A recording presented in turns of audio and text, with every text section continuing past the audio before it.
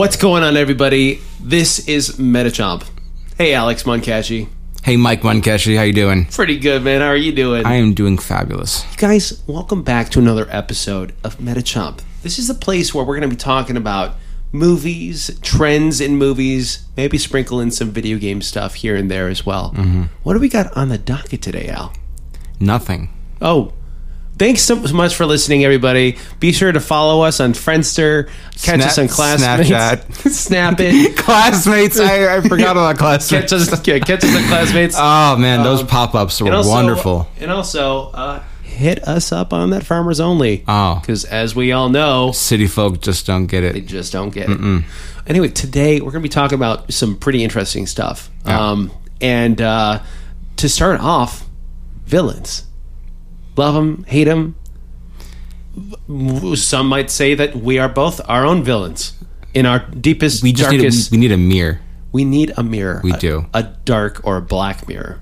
Exactly. Mm-hmm. Ed Zachary. Ed Zachary. You know, his ears must be a ringing. But yeah, villains. I think this whole idea of having an antagonist, I know that whole thing has been challenged over the years, and in film, you know, there was the black-hatted cowboys, right? That was like how they could tell the black hats, you know, that was sort of, you know, their way of being evil and you know, maniacal in their pursuit of the protagonist. But I never realized that, because Westworld, you know, you have the black. Yeah, well, that's classic Western trope, and I think that's.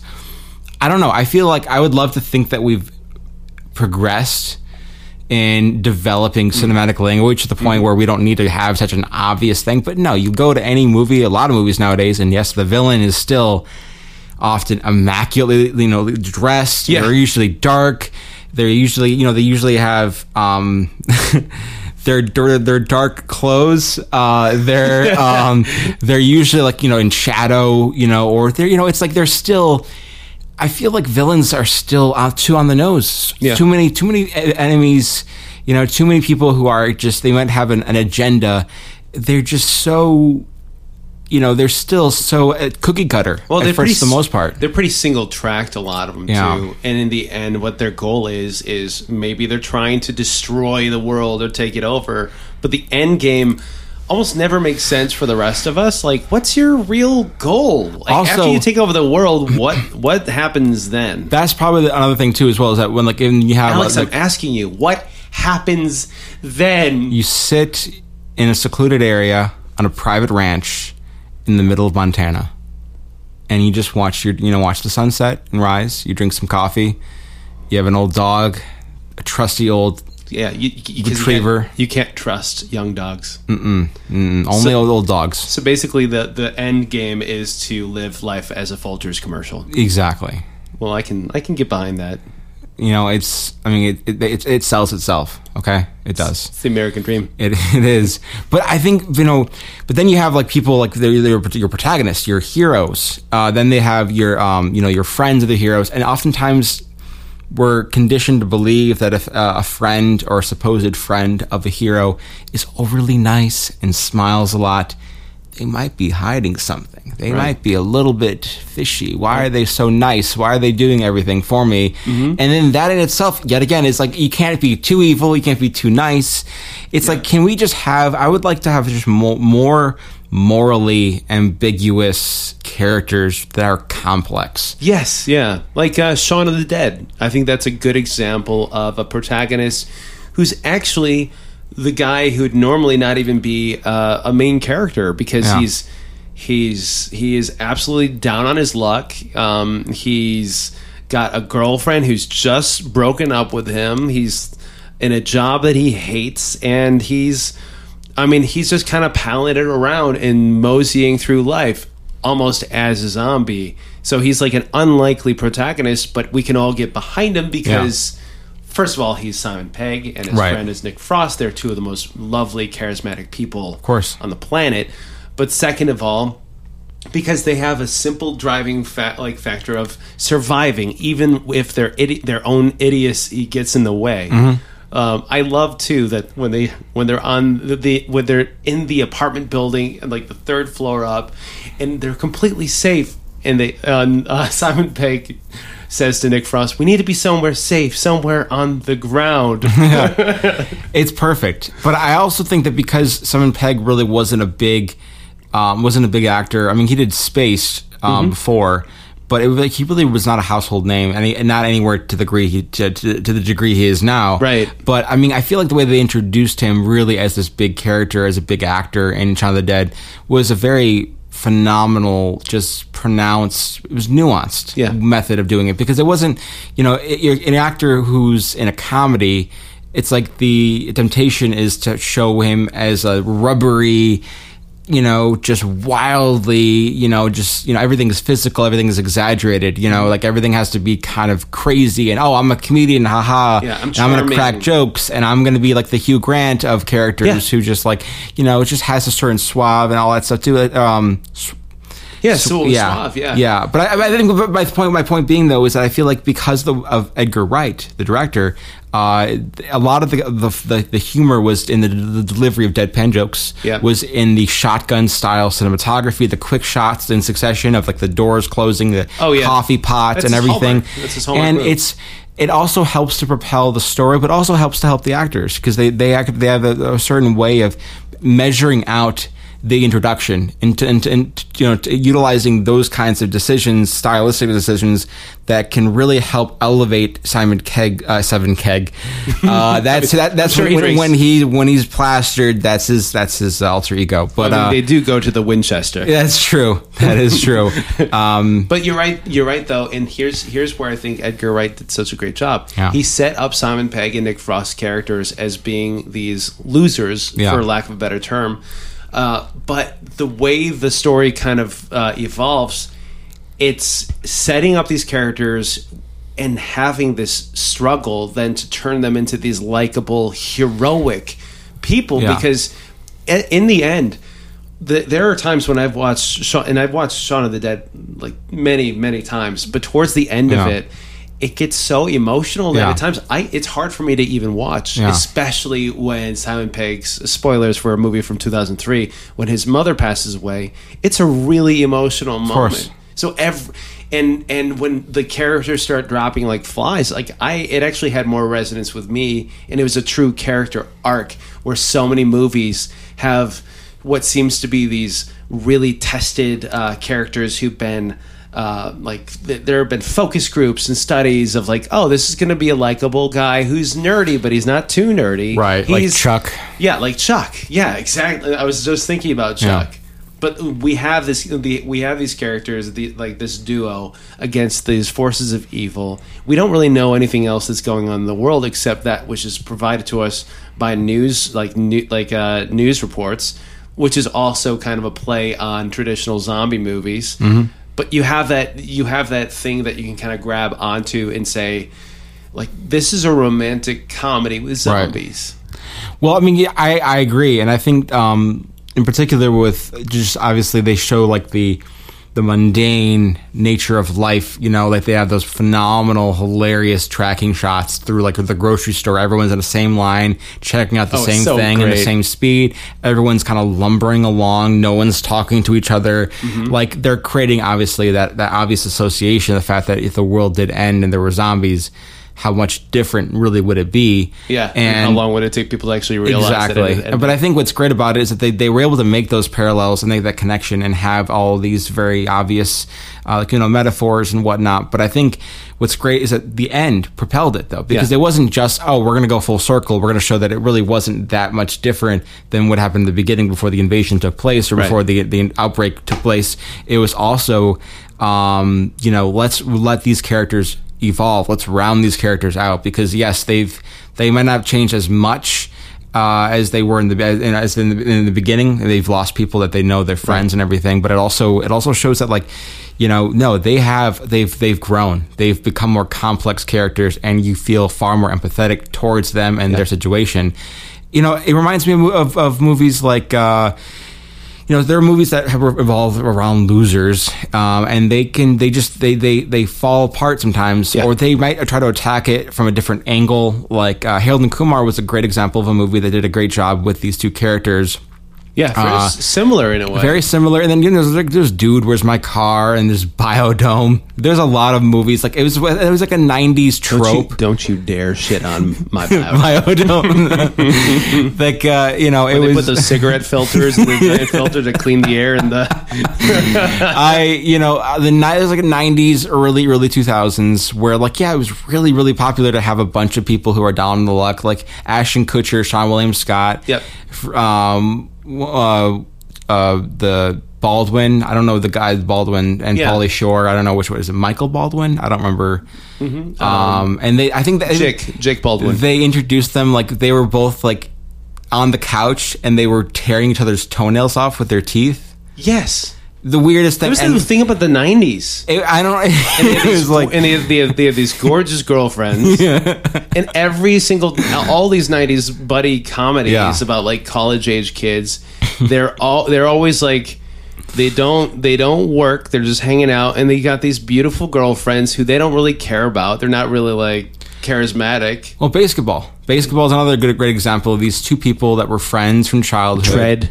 Tread lightly, my but friend. I mean, I'm purposely combining all very good, buddy movies and bad movies in the same category because we can tell like there's a wide breadth of differences between them, but they're united by the fact that there are two people who, in general, like even though we don't really like Pauly Shore, I don't think anybody really consider that they love the guy. If you do, phenomenal, more power to you. Yeah. But I feel like I've heard he's a good guy. I've heard he's pretty decent in real life. So I've heard nothing. I have nothing against him. But as far as his movies, I don't think anybody's going to be just jumping out of their seat to say that they love Biodome. I thought Biodome was up there as a guilty pleasure for me. Me too. Encino Man. I mean, in the army now. In the army now, right? There's some stuff out there, but I feel like for me, they're trying to, in Biodome in particular, they're trying to develop them as empathetic characters. You're supposed to kind of ease into the fact that they're kind of like you, they're kind of like me, and. But honestly, from the beginning to the end, there's not a dramatic progression. There's not a change in their character. They're still kind of exactly who they were. And I think that whole argument with Shaun of the Dead is the fact that they were the same at the start, but they've been tested, they've evolved, and you've grown so much more closer to them as a result. And that's a movie that has like a lot of accents, it's very different. The whole world, the city is just it's different, and so you would think that it'd be a little bit more hard to swallow. Right. But it was just, there's a general sensibility that these characters, the actors themselves also happen to be just insanely charismatic as well. You were talking about Biodome. Yeah. There's something about Biodome. It's almost like Mother.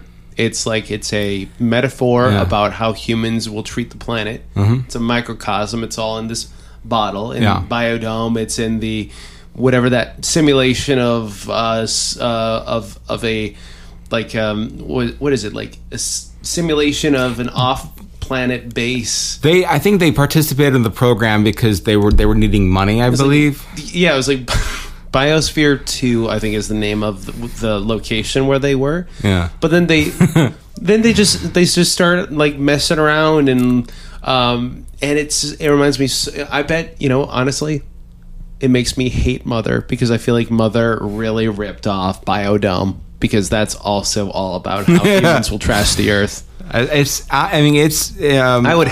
would have hated to be Jake Baldwin or Pauly Shore watching Mother and just thinking, "Oh my God, they fucking did it! They did it! Fucking Aronofsky stole the whole premise." And I think yet again, it wasn't just that these when we watch someone like Simon Pegg and Nick Frost sort of navigate, like they're still sort of conceited. They're still like like when they're trying to throw things at the zombies, they're going through records. She's so drunk. Well, they're just trying to go through records, through vinyl, and they're trying to figure out which ones are good, which ones are bad. They're sorting through them, and it's like that's like I don't know. There's like a general, like a universal rule of them being just very charismatic and put into situations where like, okay, like I get it though. Like there's part of me that like, if I was emotionally attached to something, I think that's, I don't know. They preyed on a very specific aspect of human nature in that regard too. It elevated the zombie the zombie uprising film genre, and too. It was scary. The film was scary. Really scary. Yeah. But I loved it though when they see the girl and they said, "Oh my god, she is so drunk." Yeah. And then like she's on top of Simon Pegg and they're kind of wrestling on the ground. Nick Frost is above them with a disposable camera, snapping photos.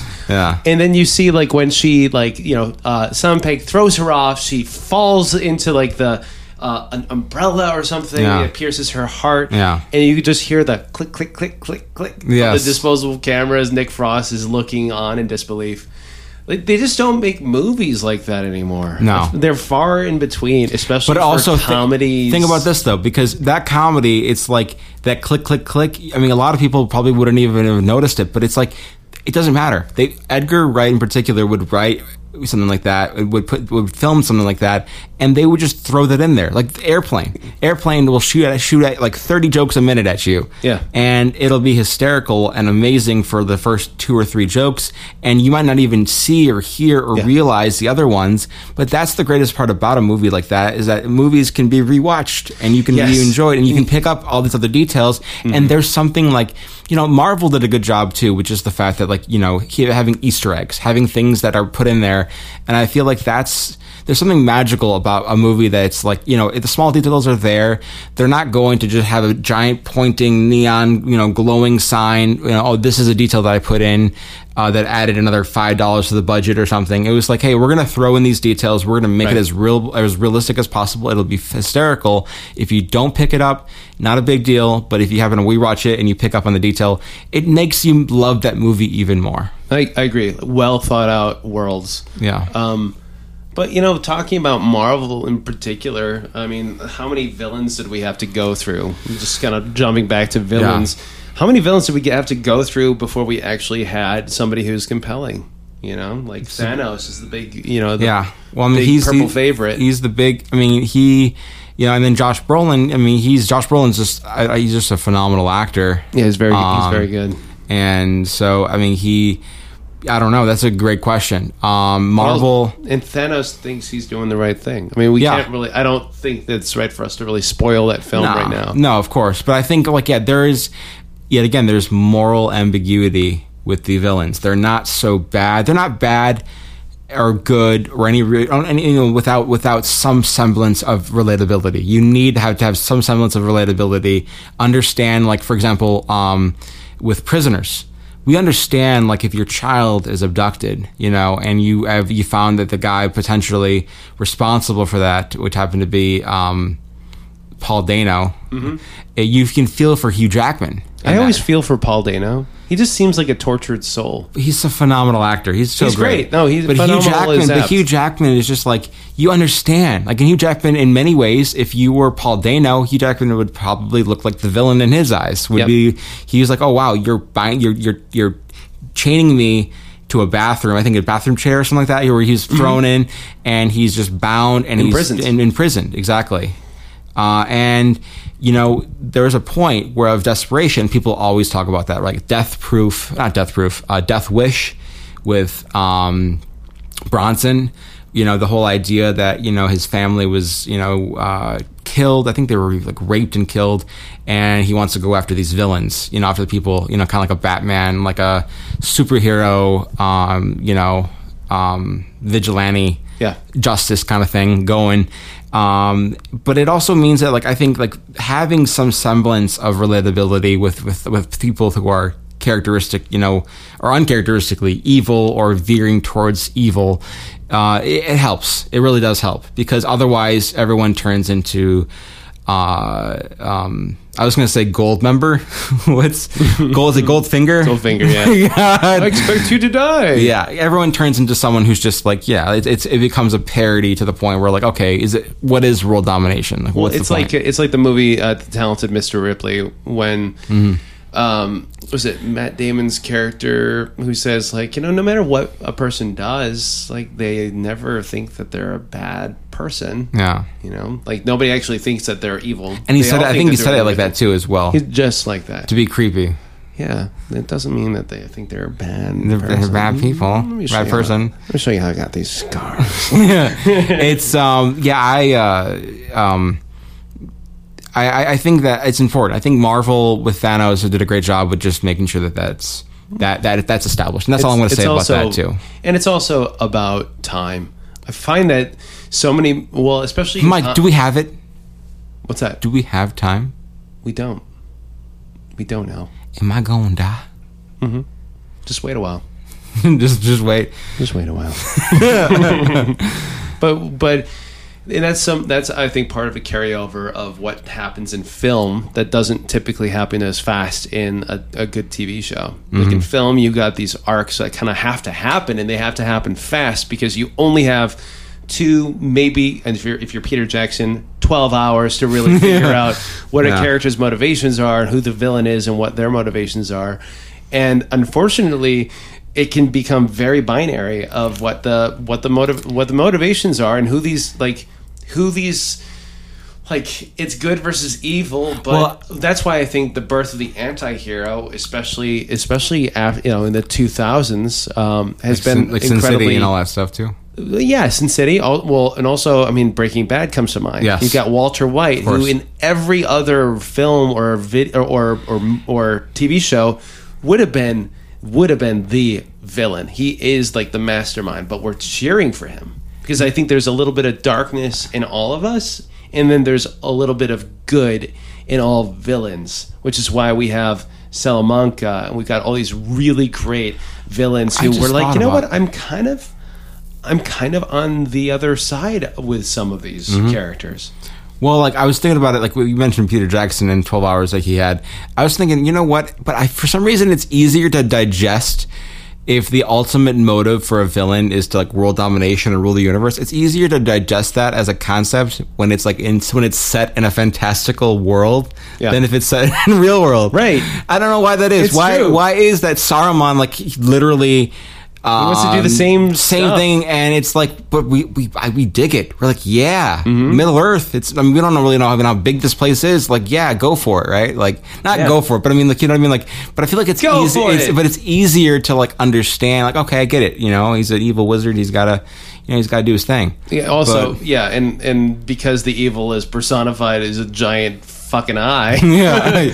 But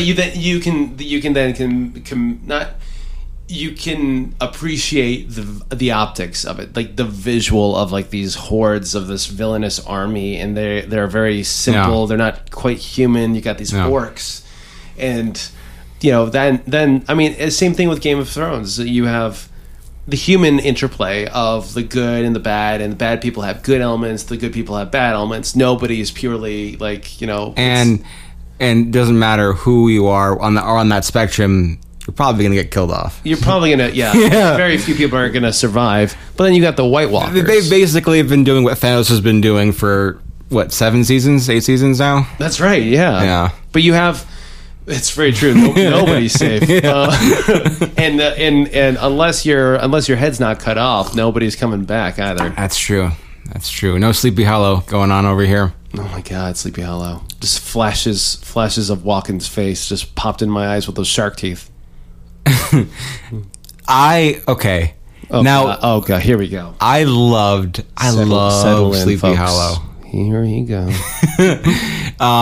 This was a Tell movie me that all the ways. Pull out your daisy, pluck the petals, and tell me all the ways you love Let me explain. So imagine it was 2003, 2000 and forever. It was early. I'll never forget. I walked into a Blockbuster, and I remember those. Walk in and literally... kids, ask your parents.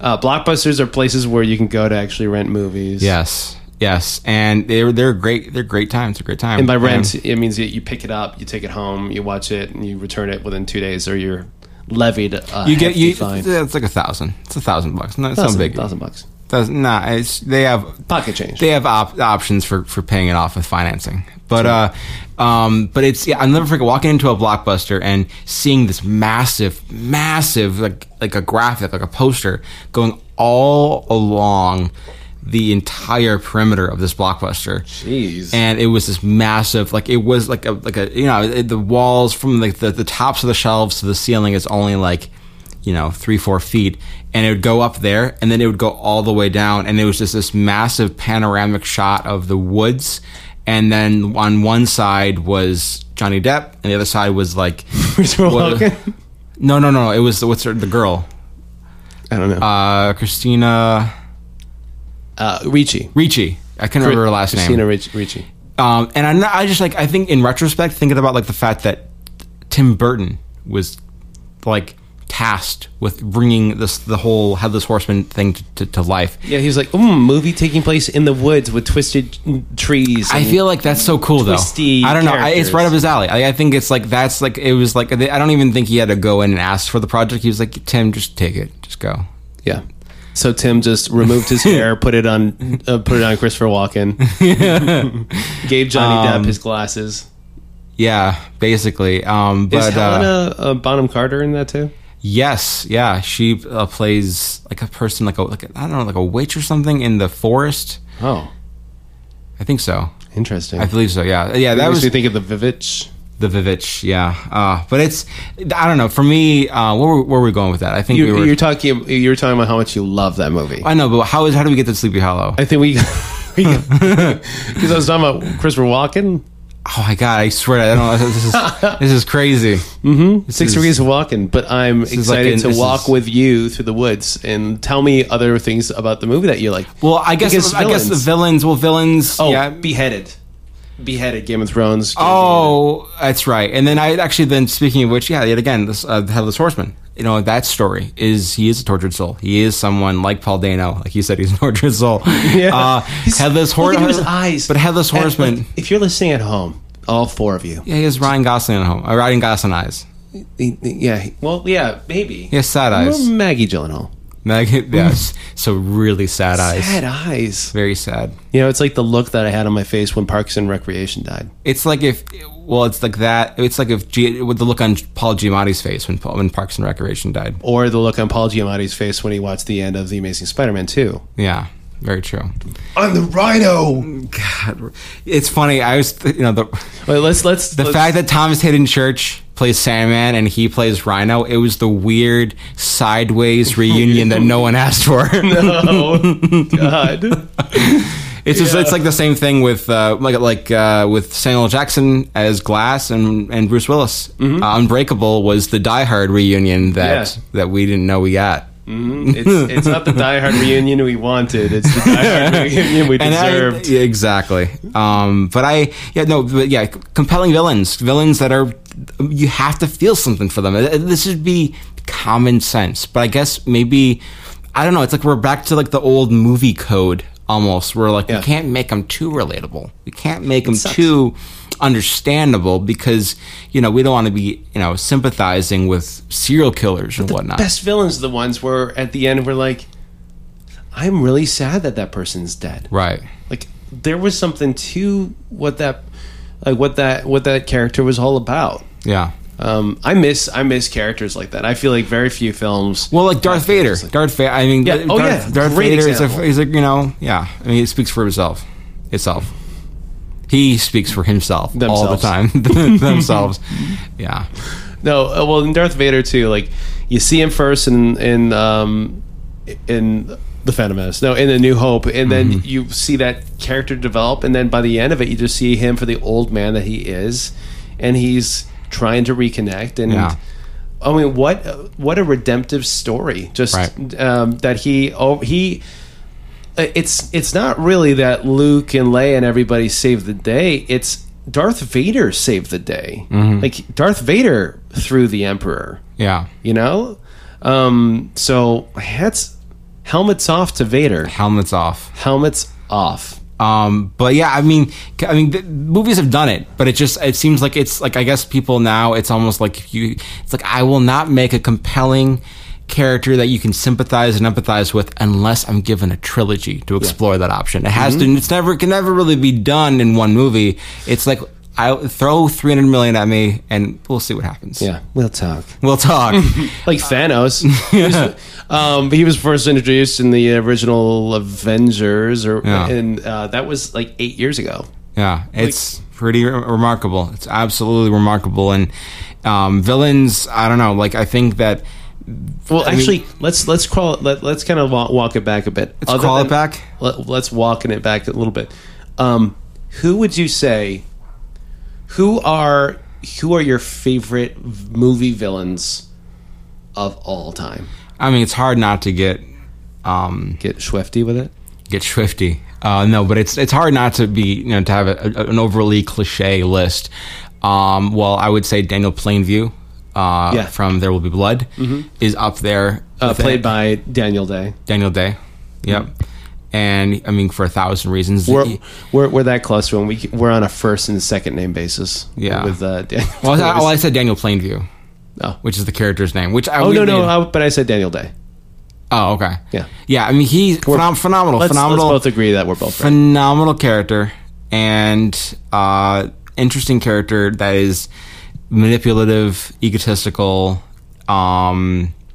just someone who's all about one focus, and has a son that he has raised, and just I don't want to, obviously I don't, even though the movie came out 2007 or 8, it's not exactly like a new movie, but it's like one of those movies that it still has enough importance to it that I would recommend anybody who hasn't seen it to check it out, because it is a movie that revolves around a character who is very cold, someone who you really can't necessarily get too comfortable with, but you can feel like, hey, he's really motivated though, right? Like, it's like Lincoln got involved in the oil business. You can empathize with him because you're like, it's almost like the joke that people make that, like, yeah, serial killers, like, got to appreciate the motivation kind of thing. I think that George Carlin talked about that too as well. Oh yeah, I was like, oh no, what we don't need are motivated people. Motivated people who end up doing horrible shit. Yeah.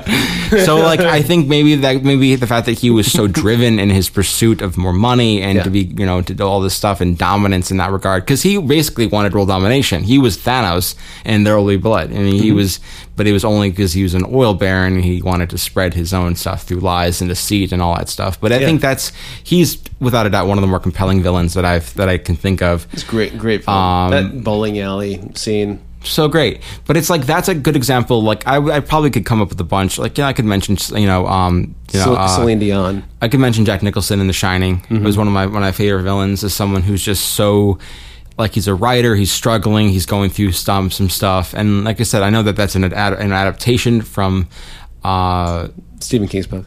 Is it a book or is it a novella? I don't even know what it is. It's a novel. Is it a novel? Yeah. Because I remember buying it for part of an anthology. I still haven't read it. I've read 30 of his books, but not The Shining. But yeah, that's the best for last. But it's honestly, like, yet again, it's a character that you go with. He has his kid. They're going to a remote, secluded area, and he sort of develops this crazy psychosis and kind of goes nuts and all this stuff. And it's like there's paranormal stuff. There's real trauma, psychological craziness. And I think that's, like, yet again, I'm not saying that you have to have incredibly deep characters, villains or protagonists. But on some level, I should at least understand what they're doing, why they're doing. There should be some part of me that can connect with them. It's not too much to ask for. And he also went. He's a troubled person. Yeah. Who, there's something about that place that infects him, Amityville style, and turns him into this monster. It's crazy to think too that he typed all those pages. Yeah. Oh, and last one that I'll mention too, just to kind of round out a very basic, simple list, but I would say Nightcrawler.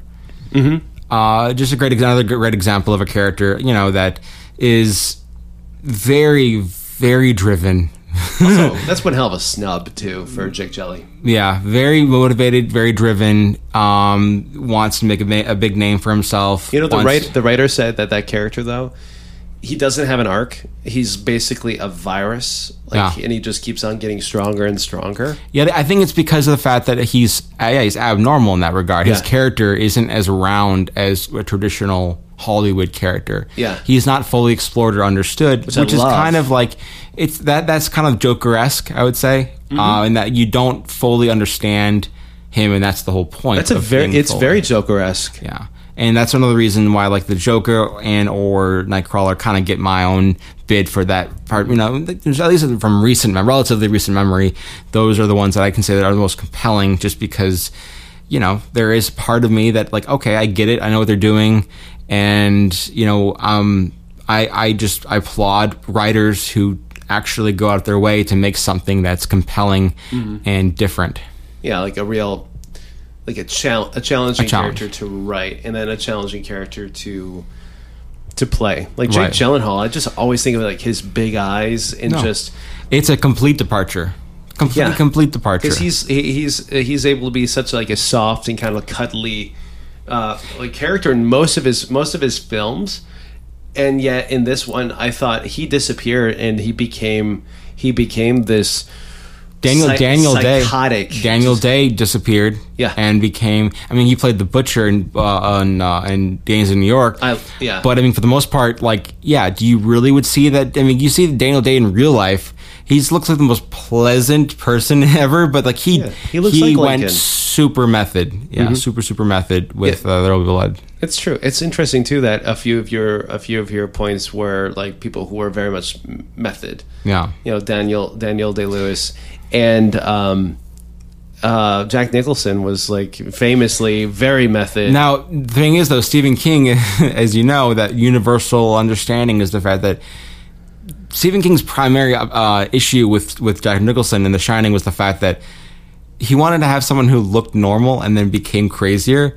But Stephen King felt that Jack Nicholson looked crazy from the first frame. Right. He always looks crazy. He's like, oh, so it already happened already. So he already went and lost his mind. Yeah, that's basically that was his primary issue with Jack Nicholson, which I think is hilarious to me. That's great point. Yeah. He does already look. He's like sitting in the office because when you think about it, he wants a rounded character and he wants like an actual character who looks like they're going through some stuff. But yeah, like.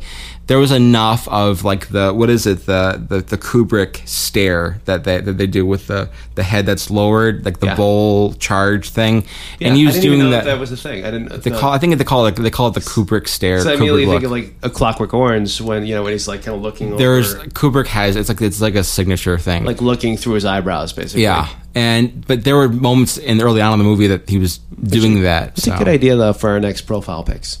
The Kubrick stare. Some Kubrick stares. It would just, it would set the right impression, But yeah, it's, really brings the sex, like puts the sex in sex offender. Yeah, it's honestly, I would say that would be, that's kind of a decent list as far as movies or characters that, good or bad, they're just compelling. They're different, and I applaud and appreciate people who go out of their way to make something that is relatable but not foreign. Like there's just this element of mystery. I think the word that I'm looking for is mystery, having an element of mystery and not knowing everything about. I don't want to know what you eat for breakfast.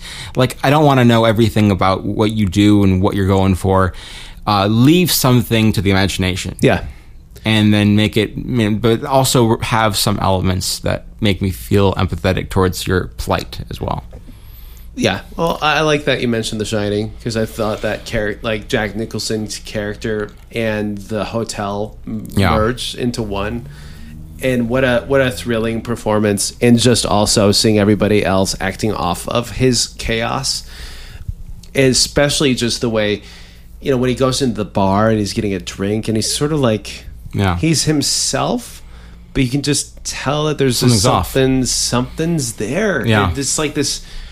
It's that little spark, and like it actually reminds me a little bit of another great, great villain, Javier Bardem's character in No Country for Old Men. Yeah, I feel like with him there is such a it's like there's a theft of sympathy or the sympathetic part of that person's mind, and you can just see it as this psychosis that like personifies itself as this person. Like, when I think of absolute evil, I can't help but think of No Country for Old Men. Well, I told you, I mean, I think I mentioned this before in an earlier podcast, but I told you that the way they describe him in the book is that he's the man without a sense of humor. That's how they describe Javier Bardem's character. That's great. I mean, which is perfect. It's very appropriate. He doesn't have a sense of humor, which is like, it's such a great way of basically saying that, like, he is just, you know, he's a sociopath. Mm-hmm. He is entirely disconnected from reality. Yeah, has no understanding of emotion or human empathy. Like you said, everything's kind of binary in his eyes, you know. And he's just there to destroy. Exactly. And it doesn't matter if you're a man or a woman. He's just this bizarre type of person that, in a way, you just know exists in the world. You know so little about him too, which I think is phenomenal. Yeah. There's a lot of screen time. You see him. You don't know a lot about like his childhood. You don't really know a lot about really his upbringing or anything, because the Coen brothers found that that's not things should be left to the imagination. Things should be doing things that, I mean, that's the problem I think with nowadays with so many franchises, reboots and prequels. You're rounding out, like, and I'll mention his name once, but it's, you know, with Ridley Scott. It's, you know, like, he's our favorite elderly filmmaker. You are okay. So initially, the Alien was shot with one light. Aliens shot with multiple lights, you know, and then Alien 3 freaking like broad daylight, you know, in full, like a, you know, and like a well-lit prison, one of the most well-lit, most efficient looking prisons I've seen. And as he's literally lighting the alien to show more and more of it, because he's super proud of his work, as he should be.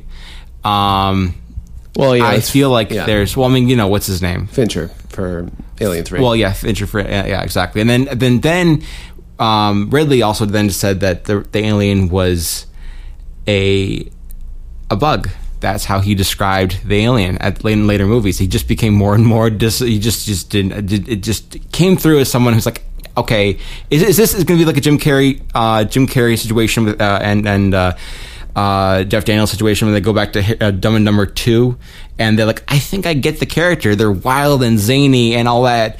And they both seemingly forgot the fact that, yes, they're wild and zany and crazy, but they're also like lovable. They're lovable idiots that are not.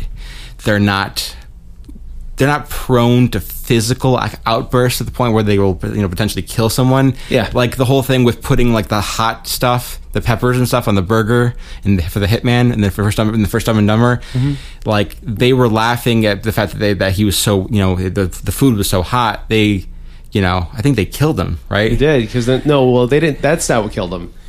They fed him the pills, rat poison. The rat poison, and but think about that. Pills are good. Yeah, that's right. Yeah, they're actually the villains. But the thing is, that's unintentional. Mm-hmm. In Dumb and Dumber 2, they were doing that stuff intentionally. They were very mean spirited, and that went against their entire character. Which I don't know how I got to this point, but I think it was sort of the fact that somehow Christopher Walken. But I think it's because of like, I guess their understanding, because it was such a long time from the first Dumb and Dumber to Dumb and Dumber 2. Jim Carrey was sort of like, I watched it once, like a night before the first shot. They started shooting the second, the new one, and they forgot what made the characters. I think Ridley Scott, he did that as well with those movies. And my point ultimately being is that he then used prequels and things like that into Xenomorph, into the mythos of the Xenomorph, explaining everything about them, where they come from, what they do, really going through every facet of that character. Anything that was left to the imagination, anything that was left to us to ponder, was extrapolated, explored, and displayed right out in front of us. And it leaves nothing to the imagination, which is horrendous, in my opinion. But Ridley Scott also, for the original Alien, you know, it's 1979, simple, you know, relatively simple film with this incredible character and production design. Yeah.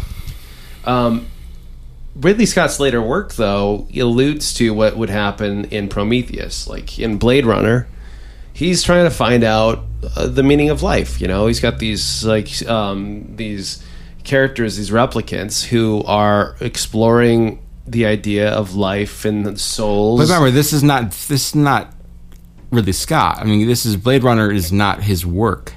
It's still his work because he was attached to it. You know, Philip K. Dick wrote, like, it, you know, in the same way that Lord of the Rings kind of set up the blueprint. And obviously, I give Peter Jackson props for bringing that very dense work into the film, into cinematic vision. Ridley Scott should be praised for that. But it's like, you know, a lot of these things that are thematically similar. I mean, he's connecting something that Geiger created with something that Philip K. Dick created. And I honestly I don't know. I'm indifferent to the idea of giving him credit that way. But it's also like thinking about, you know, you think about thematic choices, and I think Ridley Scott makes thematic choices. He also has an incredible amount of power and influence as a director. Yeah. He will influence the way the writer... Like, the writer does not make a movie. The writer writes a script. The movie is made by the director looking through the script, making changes and edits. And very often, the writer is not even there on set when they're actually producing the movie. But you look at Blade Runner, and then you look at that side by side with Prometheus. Wait, did he write? What did he write? Who? Ridley. I actually don't know. I don't think who wrote the original Alien. I don't think it was Ridley. It was I can't think of his name. He came back for Alien Covenant. We'll have to look it up. But like for Prometheus, he didn't write Prometheus either. No, that was Lost. That was Lindelof. Yeah. But you also, I mean, as somebody who's an auteur, has a lot of power. There are not a whole lot of writer directors out there. You know, Prometheus is still about the pursuit for the origins of life. He just kind of sculpted that to be about something that he didn't really want to make a movie about Alien. He wanted to make his own film because he's an auteur, and it had been 40 years, you know, since, I mean, like, God bless him for having a career that spans so many decades. It's incredible. My argument isn't necessarily with the direction of Alien. It's just the simple fact that they have revealed every single thing about the alien. Well, also, you just don't really fancy yourself a Ridley Scott fan. No, I'm a big Ridley Scott fan. I love Aliens. But today's Ridley Scott? No. Exactly. No, like, I love Aliens, Gladiator. Those are great, all great movies. The Martian.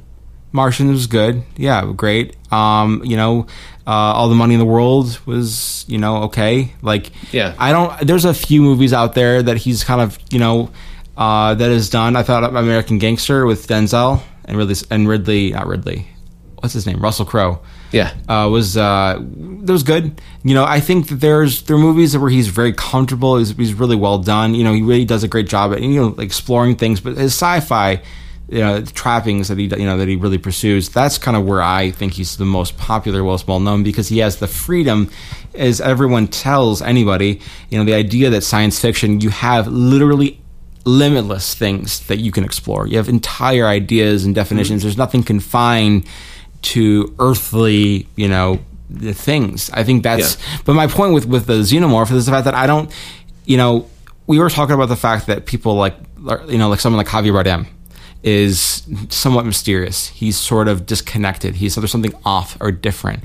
The xenomorph as a creature that really serves a very simple, single purpose is very similar in that regard, where we actually are left to kind of ponder exactly what these things are. There's a level of mystery associated with it, and I think that's kind of important to me. Like, I'd rather not know about where the xenomorph originated. It's midichlorians. It's finding out the reason behind the force. When the director or writer or whomever is adapting it, that's my argument. To figure out what made it magical in the first place. Right. I was just saying that was my biggest, you know, that was my feeling towards his approach to really extrapolating the xenomorph, because he found that the idea of going through this alien species and to try to make it into something with like androids and stuff, which he's been obviously very fascinated with as well. Yeah. He, in doing so, I think he's starting to really explore and showcase it's like the Predator trailer, you know, they've gotten better.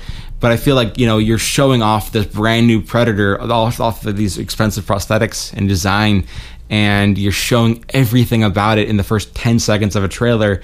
But that's part of the beauty of a movie like that, is that you want to show off the thing, you know, later on. You want to build that anticipation, that suspense. And I feel like as you continue to go through and extrapolate exactly what these things are, it just removes some of the joy, the magic of wondering exactly. Yeah, and also that's why even if you're at all able to, avoiding promotional materials, avoiding trailers, avoiding all the marketing is the best. Like, think about this, bet, because the director, the writer, nobody chooses what's going to be in the trailer. It's all the studio. It's the marketing. It's the other half of the budget, which is made by, those decisions are entirely made by a wholly separate team. Like, think about this. Jason Voorhees. Jason Voorhees is a, staple of slasher movies because he slowly pursues someone with a hockey mask on, and he just kills. There's no real reason. There's no meaning behind it. And then later on, they decided to actually really, really extrapolate. Like, okay, where is this guy come from? What is he? What's the situation? So they show him as a kid. They show him in a pond or a pool or a lake and drowning. Having these crazy, he was, supposedly he was disfigured, his face, and he was mocked, and he was part of a victim of a cruel prank and died because of it. And so in doing so, we understand the backstory, but now they're making him empathetic. We feel empathetic towards him. We're starting to feel like, okay, maybe he's a killing machine because he was neglected and he had a crazy abusive, family and everything else like that too as well, which is, like I said, this is an unnecessary explanation. For a type of character. For a type of a character that doesn't have the depth and nuance. It's interesting too. Initially, we were talking about the necessity to make villains that are at some point like that they're relatable in some way. It depends. I also feel like it really depends, and it also just depends on like what is the nature of that character. Are they human? Are they an alien? Are they a monster? Or are they something that we can't really like Jason Voorhees, human? Okay, like that's a bit of a stretch. There's always been sort of a kind of a supernatural component. Then you compare this to Freddy Krueger, which is, he was, at least from Freddy vs. Jason, they showed him as someone who was, I guess, I don't know if he was convicted. I don't know. He had a thing for children, and then he ran to a farmhouse, and they threw flames and fire, and not through flames like freaking Dragon Ball or something, but or Street Fighter. But they set the place on fire, and he burned alive. R.I.P. Basically, and so he came back and sort of as a thing for people sleeping and everything else. But it's honestly, that's kind of I don't know. I feel like it has to fit the character. Well, it has to be interesting. It has to be interesting. Away the interest. It is interesting, but I feel like if you're going to have someone be a victim of something, I think him, Jason Voorhees drowning or being picked on and stuff. I get that, but I feel like there's something that's a good arc for someone who's an anti-hero, for someone and I guess, and there's some people who watch slashers. A lot of people watch slashers, and they're rooting, Freudian, though. And very Freudian. And they're rooting for Jason. They're rooting for Jason to kill because people watch those slasher movies for watching the kills. Yeah, they want to see all the deaths. Yeah. The scream. So I guess maybe it serves a purpose. Maybe they're maybe they're making him more empathetic, and that way a lot of the audiences that can then watch it, they're like, yeah, okay, cool. Then these people really do need to die, even though they're not really to blame for anything, but they feel like the revenge is suited because of his childhood. There's something to be said about flashbacks, that they're kind of a no-no in modern cinema. Don't resort to a flashback. You should have everything that you need to tell your story without having to resort to images of this character as a young boy. And if you do use them, they have to be incredibly just well done and serve a purpose. But I also think that sometimes writers just get lazy. They explain something that they already have the answers to, instead of doing more interesting things. Reboots and kind of these origin stories, the origin stories became a huge thing. Christopher Nolan was, very. We call him Chris. Let's call him Chris. So Chris basically talks about, we just dropped the Nolan altogether. Mm-hmm. He had the idea of an origin story, the gritty reboot. Batman Begins was responsible for the gritty reboot. Yeah, and he uses flashbacks in a nice way. He does. And in a way, it helps to make us draw a connection between Bruce Wayne and his dad, especially to Bruce Lee. Bruce Lee, just to show why this guy has gone insane and dresses up like a fucking bat and fights crime. Because otherwise it would just be like, hey, here's Bruce Wayne, a crazy person, you know? Because you have to kind of in a world as grounded as Christopher Nolan's Dark Knight. Well, that's what's funny is that's actually one of the things that he says. Remember, there's the people who are like similar vigilantes in Dark Knight at the very beginning that are dressing up like Batman, and so he stops one of the vans and saves one of the guys. Obviously there's the hockey, I'm not wearing hockey pants line that he uses, but he's arresting the Scarecrow, and Scarecrow turns and because I guess one of the guys who's sympathizes with Batman's fight and wants to work with him is like, oh, you need help, we really need help, and Batman's like, I don't need help, and then the Scarecrow's I guess like, no, that's not my diagnosis. Mm-hmm. Which is funny because it's like it's alluded to by the fact that yes, like this dude, like you have to be a certain level of Jack Nicholson crazy. You have to be Jack Nicholson. Yeah, you got to be totally crazy, just off the wall, Jack Nicholson. Christopher Walken with the shark teeth. What's funny? Stephen King would probably just think that you put Jack Nicholson in a Batman costume. I mean, he was crazy before he even put the costume on. Oh God, yeah.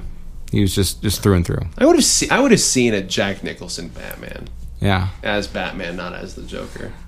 That would be fascinating. And now we got Joaquin as the Joker. Yeah. I mean, he's a phenomenal he's a phenomenal villain in Gladiator. He's such a heartthrob, isn't he? He's a phenomenal villain in Gladiator, and he's not going to dress. Not even. He has a way though. He has a very measured approach. I think it'd be fascinating. I'm excited to see what happens. I'm cautiously optimistic, and I'm just Todd Phillips, right? Hangover. I didn't watch Hangover Part 3. I mean, if the guy who can do Saw can then do Aquaman, can then do Fast and the Furious, if the guy who did, it's just like you just don't know anymore. Yeah, you never know. It makes perfect sense, right? I mean, it's like if you dig something, but you're super passionate about something else. I mean, also the age group. I feel like there's certain people who are in a specific age group who are like, oh, they grew up with Jurassic Park, or they grew up with this, and this. So this would be a dream project. Like with Blomkamp being his dreams crushed time and time again for Alien. And whatever. It's like making movies. He's got huge like special effects budgets. He's like, wah. Neil Blomkamp's like, but I thought I'd put out the concept art and everybody would be like, go make it, Neely. It's like, fuck you, dude. Just keep making your shit. Keep making your Chappies and Elysiums. He did mention that though. In other news, he did mention that Chappie was frustrating for me to watch. I thought it was okay. I thought it was very beautiful, but also fuck that movie. I like Chappie more than Elysium. I did too. A lot more. Elysium is more heavy-handed than Mother. Elysium, Blomkamp called an unequivocal failure. He said that was one of his. He made it. I know. He put $100 million into that movie. He's like, why would he say an unequivocal? Like, what a way to like. That's a way of like shooting yourself in both feet. It's a failure. I spent a year on this. He basically said that it's not at all what he wanted to make. Whatever. He's like one of the very few directors working today who's able to make movies consistently that are big budget and not based off of existing intellectual property. Yeah. Like none of his movies. Well, remember Halo? That was the big rumor for a long time. Was Halo? Yeah, he was working on it back when Microsoft had Microsoft Studios. Pretty incredible stuff. Yeah, but I mean, if a guy is even half decent at sci-fi, like like I said, the guy who did not Day After Tomorrow, Roland did Edge of Tomorrow. Christopher McQuarrie. Is it Edge of Tomorrow? Doug Liman. Is it Edge of Tomorrow? Edge of Tomorrow. Yeah. Wait, did Doug Liman or Christopher McQuarrie? Christopher McQuarrie wrote it. Doug Liman directed it. Lyman, I was going to say Scooby. What is his name? No. Bourne. Yes. Mm-hmm. Really? Mm-hmm. I didn't know that. That's interesting. Isn't that great? And that's a sequel that's greenlit. That's happening. another Jason Bourne movie? No, Edge of Tomorrow. I was like, oh god, like a little pang of indigestion. Live, die, repeat again. I know, the Bourne movies. Come on, guys. More like boring movies. They were a phenomenon back in the day. I love those movies. The first. Well, you love the Moby song at the end, but that's besides the point. And I don't shit on Moby, dude. Oh, it's on Moby. So great. What is it, Moby? It is Moby. It was Moby. It's like an alarm going off. It's like the end of. Everyone's like, "Well, I guess it's time to leave." It's like the Linkin Park bass song for Transformers. For Transformers, yeah. But yeah, Moby was like the new hotness for a while. Well, apparently, according to the Bourne Identity series, it's still the new hotness. It's the forever hotness. But I mean, I'll never forget though, like when he was going outside that building, that snow, it's like the theme song for the Bourne Identity is a fucking Moby song. How weird is that? It's a hardcore, fast-paced, some of the best fight choreography I've ever seen. Okay, and they close every single movie with Moby. That was Greengrass. Go into the west. That was Greengrass, right? Paul Greengrass. Maybe. I actually don't know. I think Doug Liman. Doug Liman did one of them, but that's neither here nor there. But yeah, they talk about. I think now did Matt Damon? Did he do his own stunts? Yeah, I think. I don't know why I said yeah. I actually don't know. I think he did. Yeah, that was the big deal because he was outside of like a 3-story building. I'm sorry. I mean, like, you know what I mean. Like, I don't even know how tall. They have a stunt double, and he's on top of like a rooftop or something of like a house or something. Matt Damon is so courageous. He stood on top of a building. No, I think he jump from the one building to the other. I feel like any insurance company like would just look at it and be like, no, I don't think so. I don't know what Tom Cruise has in his contract to like what he does. Well, he's powered by Xenu. You know, he's got Xanadu. Mm-hmm. Yeah, he's powered by our boy. Who's that guy? He's 83 years old. Soon to be 83 degrees. Sean Connery, Xanadu. Yes. Isn't he in Xanadu? I don't remember. Why did you make me think about Xanadu? I have no idea. Xanadu, Jesus. Sean Connery hates Hollywood. You know that? I think I told you about that. And just unrelated news. He hates Hollywood. Should someone tell him? It cracks me up though because I guess he's never been to like the Oscars. I guess supposedly he was never there, or he went there once. But it's because he felt like the people were trying their best to like screw him over with the contract. Like because at a time where he was being offered like for Lord of the Rings and stuff, he accepted League of Extraordinary Gentlemen on his. I guess that was like the big thing. Was his final credit? He's not dead. He's not working. Yeah, he's not working. No, I mean, this League of Extraordinary Gentlemen came out over 10 years ago. That it did. Yeah. God. Yeah, that was. I don't just. And I guess he was offered it with Morpheus and all this stuff. It's crazy. Yeah, it's almost a Russell Crowe situation where Russell Crowe was also offered Morpheus. Sean Connery was offered. You know Gandalf. What? I feel like, yet again, spur of the thought, just thought kind of thing. Kevin Hart needs to make some dramas. He needs to get into. I was thinking, like, imagine like if we found out later on that like Kevin Hart,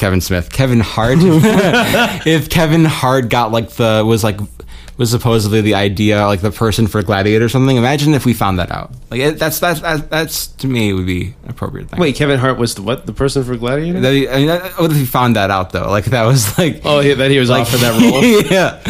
Can you just imagine 4'7" of little Hercules just jumping around? I'll kill you. Yeah.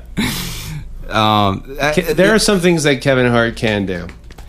And I think a really convincing action film, you gotta get really creative with those camera angles. You do. Mm-hmm. Well, you have to do like a Bane thing, right? Because he walks up to storefronts and he's got to have other taller people open doors for him. Well, he's 2'11". He's like yeah. Yeah, he's about as tall as like two Xbox Ones stacked on top of each other.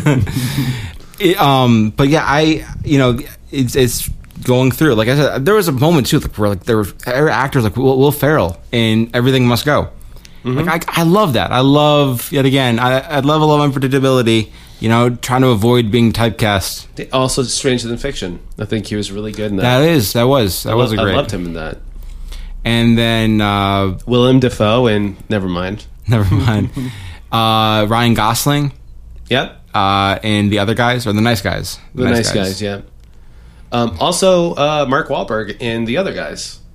Yeah. Really great. I mean, he's wonderful. I thought they both shined so That's brightly. true. He really wasn't really known for comedy, was he? No, he still really isn't. I still think that De Niro and Meet the Parents? Meet the Parents, yeah. Meet the Fockers didn't happen. Nah. But there was something cool about... I actually think Transformers was better when it was Shia. I actually don't like Mark Wahlberg in that film series. I would... Because I actually think Shia LaBeouf is a really stellar actor. Megan Fox is a phenomenal actor as well. Megan Fox, yes, she has range. She just has such a depth to her that it's just like a pocket full of just these bag of tricks. She's true, very, very true. She's very true. Not just very true. It's just she's very true. She is April O'Neil. But I actually never saw. I never did see the new TMNT. Oh, well, you should watch it. Is it good? I've seen the first one. It was really good. That was. it was a lot of fun. I said really good, but it's actually just a lot of fun. John, what's the director of that one? I don't know. He did the Battle LA, Battle Los Angeles. Oh God. He also did. There's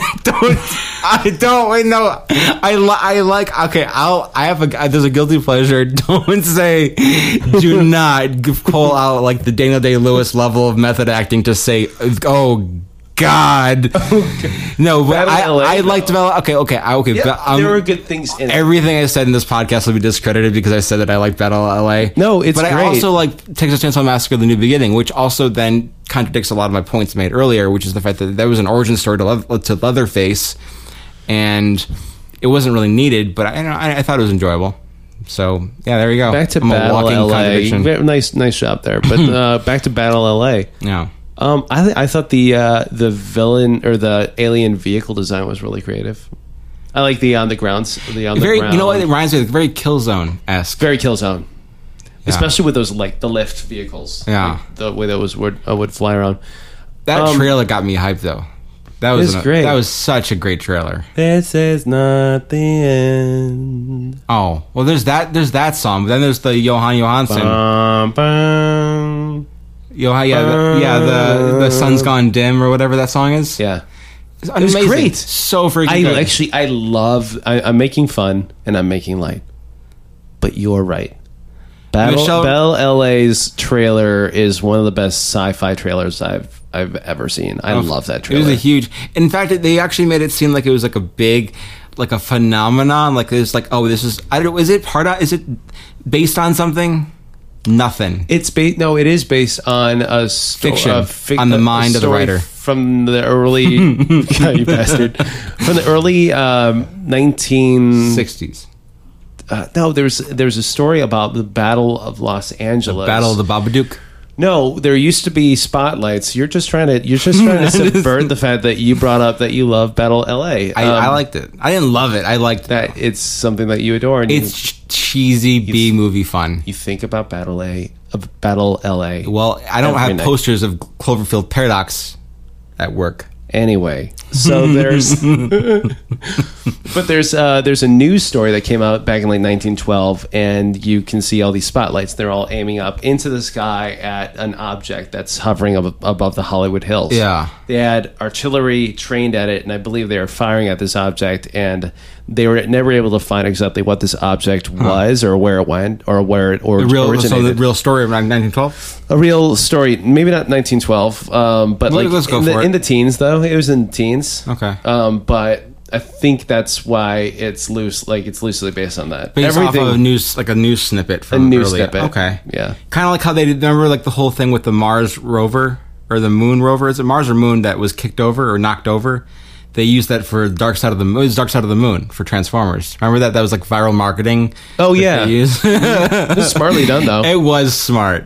It was. But yeah, I don't know. It's campy. It's a campy B movie, but with a crazy Hollywood budget and Michelle Rodriguez in the military, like on the ground, found footage. No. You just made up a new genre of film. It's not just military horror. They call it militaire.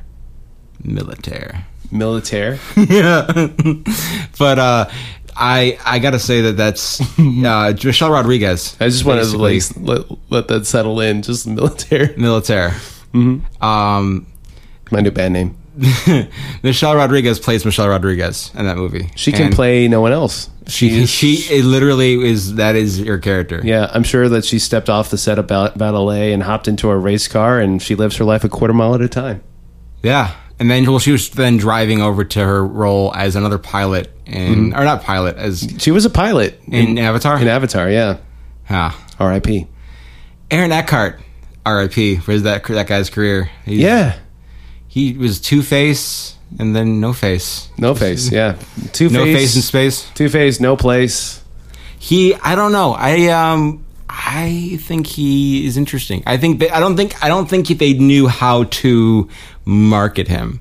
I feel like he went for a little while for the Thank You for Smoking, and then he's so good in that. I love that movie. He did great, but it's like I don't know. There's part of him that's like very like they wanted to go for the clean cut, handsome dude, the charming, like the Hugh Grant thing, right? A little bit as far as just like he has a kind of a thing to him, but I don't think he wanted to do that. No. And then unfortunately Nikolai, whatever the guy is from Game of Thrones, kind of came along and I think like stole Aaron Eckhart's like thunder. You notice that? Yeah, that guy. Yeah.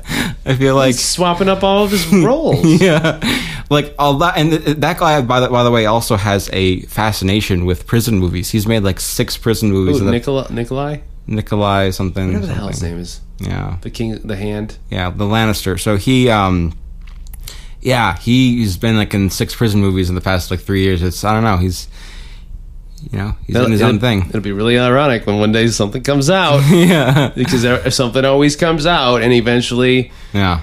Oh man, Lannister did not pay his debts. No, he did not pay his debts. Mm-hmm. Now he's living it raw. And I think with the just to go back to the central point that I was trying to make. Just to make sure that I don't contradict myself either, but I feel like that's when it comes down to characters and rounded characters that are empathetic and emotional and having, some semblance of relatability to them, it's not a necessity. Yeah. It can help elevate. Right, yeah. It can help a film. It's good to clarify. It can elevate a film or any media, whether it be a game or a film or something, to be something greater than it already is. It can help. It can only improve certain things, but it has to be safe and understandable within the context of the universe that's being created around it. Yeah. If you're giving me a backstory to the guy who built, I was gonna say the guy who built R2-D2, but that was Luke Skywalker, wasn't it? Anakin. Oh, it was Anakin. Wait, Anakin built C-3PO. How do they meet? C-3PO and R2? Yeah. Wait, were they born side by side? Am I just creating this? Do they do robots? Do they get born? I think it's like a Cialis commercial where they're both sitting in bathtubs and they have their hands. They're holding hands side by side. I'll say I'll never forget me watching for the longest time. For some reason, as a kid, I was watching Mystery Science Theater. What a weird thing, though. 2 bathtubs sitting side by side. It sounds romantic. Who has 2 bathtubs sitting side by side? They fill it up and they watch the sun set or rise. If they saw the sun has to rise. It's Cialis, Al. That sun is rising. That sun is rising. Well, the sun set, the mosquitoes come out, and then you have to like empty the tub, or do you not empty the tub? I don't know. Mm-hmm. I'm not sure. Yeah. Also, who decides who gets into whose tub? I used to watch Mystery Science Theater, and there was that one robot. I always thought that was C-3PO for some reason in my brain. Yeah, the gold one. The gold one with the head shield, the Babylon 5 style headdress thing. Yeah. I don't know why. And then there's the one that's just like the gumball machine robot. I love that though. It is. It's so great. We should actually we'll have to start doing commentaries. Yeah.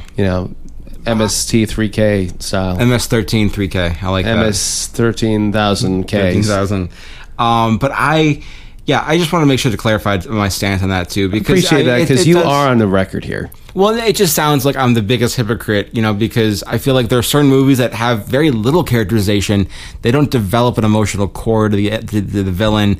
And I'm okay with it sometimes. Yeah. But I feel like if it's a drama and they can go there and it to make sense within the story and that contextually makes sense, I think it can be pretty powerful.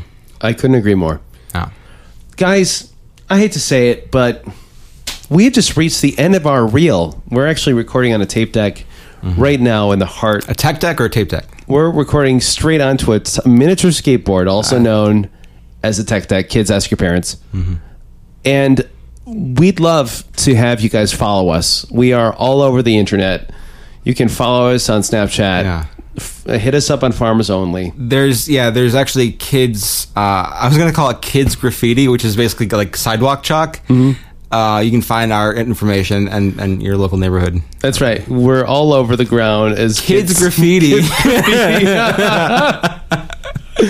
I mean, it's true, though. It is kids graffiti. I mean, in a way, they're still vandalizing. And well, think about it. If people draw on a sidewalk in California, ain't no rain going to wash that away. That's going to stay there forever, the end of time. That sidewalk chalk is just a gateway drug to the real thing. Yeah. They're starting to, they start with a multicolored sidewalk chalk. They move on to the Krylon touch. Exactly. Happens every time. Touches my heart. But appreciate you guys listening to this episode. We're going to be bringing you guys more content, talking about video games as well, and going more in depth about individual films and directors and writers, talking about what's going on in the industry, certain trends. Appreciate you guys listening, and please, Al, where can people find us online? Snapchat was probably one of the bigger ones. Yep. Friendster. The Wii code, we can exchange Wii codes, for Nintendo. Church, yeah. Mm-hmm. Every time. I'm hearing people say church a lot. Just so keep preaching to me, Al. Keep preach. Keep preach. You can follow us on 500 Pixels. Be sure to snag us on classmates.com. Yeah, Classmates is a big one. And the best place to find us is good old GOOGLE.com. But thank you so much. I'm Mike Muncatchy. And I'm Alex Muncatchy. This has been Metachomp, and we're out.